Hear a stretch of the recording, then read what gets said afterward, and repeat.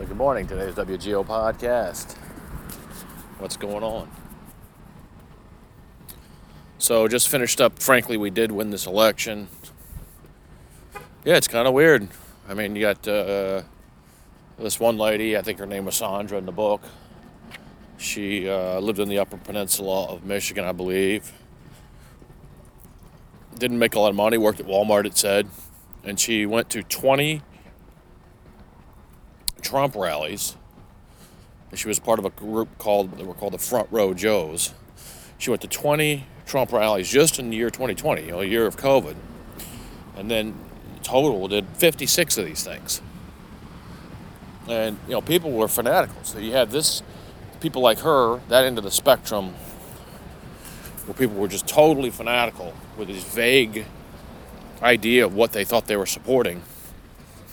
And then the other end of the spectrum, after he had created the conditions for the insurrection on January 6th, and more details of that, of course, are emerging every day in the news, but it wasn't good, and people are in collective denial about it, and people continue to be in denial about what Trump really was, and seem to be unable to separate from what they think they know from what is clearly documented and been written about extensively now and continues to be extensive because a lot of damage was done. And so the other end of the spectrum was this group of people after he had settled down a little bit because he was in complete denial about he wasn't going to concede the election and was being advised by people like Rudy Giuliani to just say, fuck it, just say we won. Literally creating their own alternative reality regardless of facts or results or anything. And then beating the drum, the gaslighting is when you continue to try to spin a narrative until people actually start to believe it, to believe your shit. And in this case, they were spinning this narrative like that the election was stolen and that there were all these people, all this nefarious stuff going on that none of it ever panned out. None of it was documented ever. So it's very dangerous, It's like basically things become divorced from reality. Very, very dangerous. So it was a very nationalistic, often very white movement. And then at the end, when he started settling down, he's back in South Florida at Mar-a-Lago. He's described a dinner scene where this Wall Street Journal reporter that wrote this book, Michael Bender, is there. And many people were there were in their 70s and 80s. And with wives that were half that age, and there's a cello, in the background, and several course meal and drinking, and it's just this completely out of touch. So you have these people working at Walmart that are going to rallies. Front Row Joes literally sleeping in their cars and sleeping in tents and sleeping bags so they can be in the front rows of these rallies, where people were whipped into a frenzy, tens of thousands of people in some cases. And then the other end, you kind of have the people that are writing the big checks that are sitting there at Mar-a-Lago. They have Mar-a-Lago memberships, whatever the fuck that means, sitting around listening to the cellos, drinking, going, here, and, praise to the king. And he comes out after he loses, and they're still kissing his ass. It's just freaking weird, man. So, I guess what the book has done, and all of this stuff recently has done for me, is it's really illuminated something that used to baffle me, which is, how do humans get to a point where a Nazi Germany happens? Where you have a person rise up and whip people into a frenzy, and it becomes a murderous frenzy. And, unfortunately, it becomes too much of an anti-Semitic, Jewish story here in the United States, because obviously we've heard over and over again about how many, 6 million, 7 million Jews were murdered during this reign of terror by Adolf Hitler and his freaking henchmen and the people, his movement, which was people like these Front Row Joes and these 80-year-old men hanging out listening to the cellos at Mar-a-Lago after he's lost the election, telling him, "Attaboy, you still got him," and blah, blah, blah. Just still not having to deal with any kind of reality whatsoever. And oblivious to the struggles of humanity. Like, it's not their fucking problem. And it's their own damn fault they have the life they have. That kind of mentality. So, unfortunately, the nature of whatever the European history was at the time, which definitely had a Jewish thread in the story. And then the number of Jews that came to the United States, I think unfortunately, we over-focused on the Holocaust and the Jewish Holocaust to a fault, because we were unable to see that this is a common thing. Like these movements have nothing to do with being Jewish or not Jewish or fucking anti-Semitic at all. It's just that's what it seems like, because what it really is, it's like this is the nature of how power happens and money. And if it has a label of, a brand or a tribe of Jewish versus this, or white versus black, or, European versus American, or West versus East, U.S. versus China, whatever labeling you need to have to fucking leave me alone with your fucking triggered bullshit. But clearly there's some residual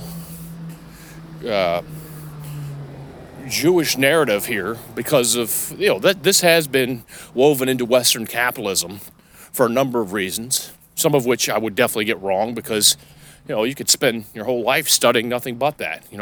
How did the Jewish people become the boogeyman in Europe in the 30s and 40s? But, again, I want to stress that they weren't the only boogeyman. They were rounding up gypsies. They were murdering all kinds of people. They were murdering Russians like crazy. More Russians died than Jews. I think they killed almost 20 million Russians, something like that, 17 million, some crazy number. Nobody seems to give a shit about that. Again, that's part of what's woven into, it wasn't the only storytellers, movie makers in the United States weren't only Jewish, but there were enough such that the narrative was a little bit skewed to where you heard more laser focused on the Holocaust, your Schindler's Lists and this sort of thing, which told an accurate story, I believe. I think from what I've seen, that was definitely going down, These movies were real, but they left out a lot. And they left out a lot of perspective, and it becomes this thing. It's just focused on the Jews are the only ones that were ever slighted, which, it's not helpful. And it actually creates some of the neo-Nazi type shit you still see today, because people aren't comfortable with exploring the roots of power and money and who's got what, who owns what. People aren't comfortable with that discussion. And you do have aggressive groups that go out and buy up shit and buy up everything. Not just Jews, but I'm sure there's some of that in the mix, for sure. Why wouldn't there be? You don't think there's Russian and, weren't the Russian oligarchs disproportionately Jewish? And how did that happen? What is that about? I'm just saying, what is that? How did that happen? What, the Russian Jews were the only ones that had money or access or insight to buy this shit up? And even if they were, why is that not able to be challenged, where everybody else is left with nothing? Especially in capitalism, where that kind of little detail matters. Like, you can buy up the whole fucking thing, and then there ain't nothing really good for anybody else to buy or be a part of or own or share in. So it actually does matter. And people shouldn't be afraid to, ask questions or be like, well, why is that? Or how did that happen? Or whatever. I mean, we got to be able to go there too. And it is part of the friction, I think, today. I've brought this up before, and I have to bring it up again because I think that you see right-wing neo-Nazi stuff bubble up because it becomes this thing. Like those, I'm visualizing like these rich fuckers in Mar-a-Lago listening to cello music that are 80 years old. They're the ones that would benefit from having a Proud Boys or a neo-Nazi movement, because these are the henchmen to kind of preserve their wealth. And they would perceive, I could see, especially like New York, South Florida dynamic, where it's like this old waspy, element, and then you got the old Catholic element, and then you got, the Jewish element. You got these three traditional economic powers that fucking are at each other's throats all the time and have insider information and have views about things because they sit at the tables of power and they know how these things work. So there's something to it. Unfortunately, the 98%, 99% of humanity gets swept up in the craziness, and we become, the people that participate in riots and marches and show up at Trump rallies or other such nonsense. It's all very distracting too. It's like the 99%, we can barely come up for air enough. And, I'm dealing with even in my own life right now. You're just trying to survive today. And you're trying to keep your freaking car and your house from getting repossessed today. You're trying to stay on top of your own shit just so you don't have time sometimes. You don't really have the mental calmness to really contemplate what the reality might be. Like, you might be snookered. We all might be snookered. But we can't come up for air long enough to, see it. Or, deal with it. Or process it. It's pretty fucking weird. Oh, I'm working, so I gotta pay attention to this damn thing. Hold on. Load, motherfucker. Okay. Where am I going? Okay. Alright, so I'm gonna have to walk back. Where did I park? Okay, I'm pretty far away. I have to walk back and deal with that. Okay. Anyway, walking and working, talking to you guys.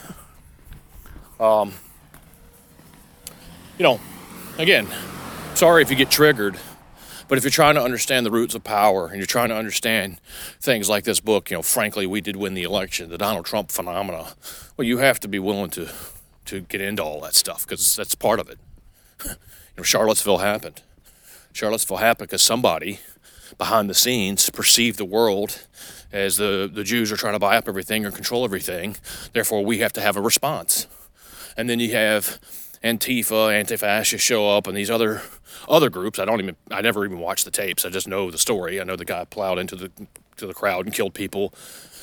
And neo-Nazi groups show up and some pretty nasty elements of society. But these guys just didn't magically appear. This shit was organized, right? Somebody put that in motion. So you might want to stop and contemplate who that somebody would be. And there are no good guys here. And there's nobody that's blatantly wrong either. It's like there's stuff that's uncomfortable that gets into the roots of who owns what and how did it happen and who's going to own what. What's the trend? That's where people really feel threatened. If the trend doesn't look like it's going your way or you look like you're on the decline. And in general, by the way, this is all against the backdrop of American decline.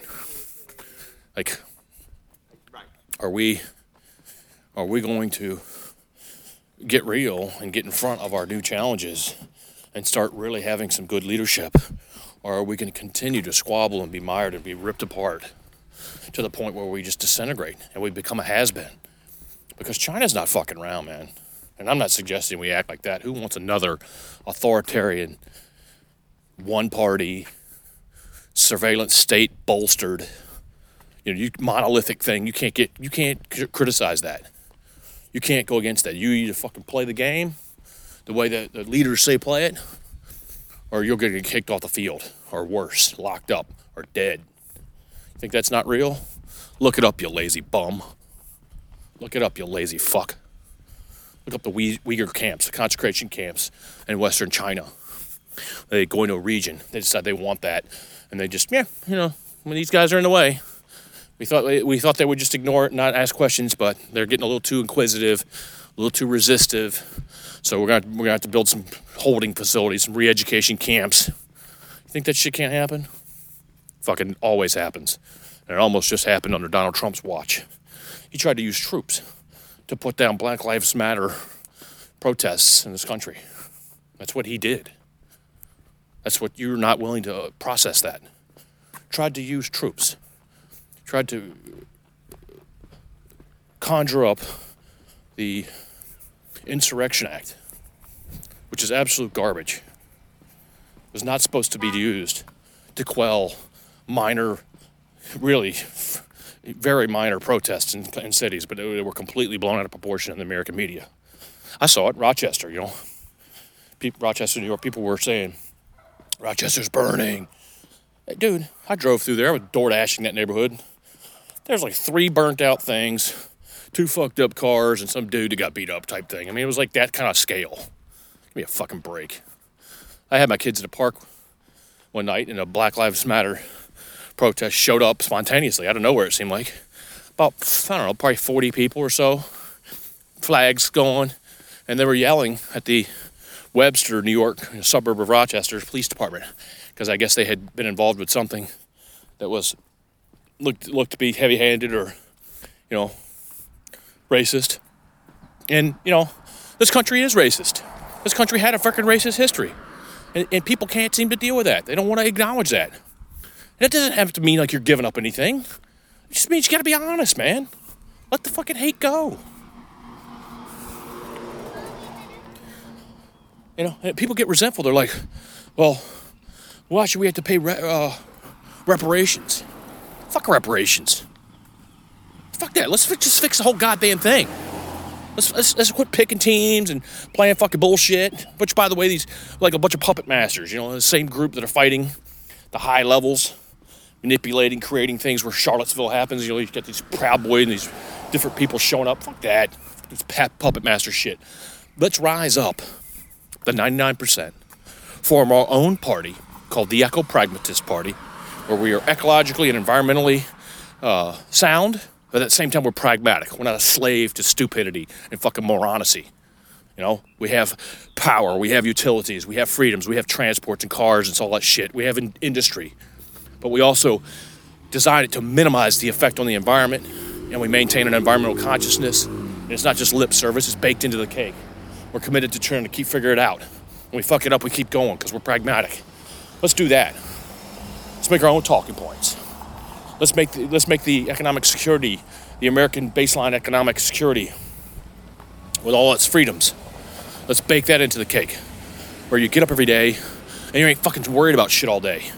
And you could choose to go to a job, or you could choose not to go to a job. You don't have to go do it. What about that?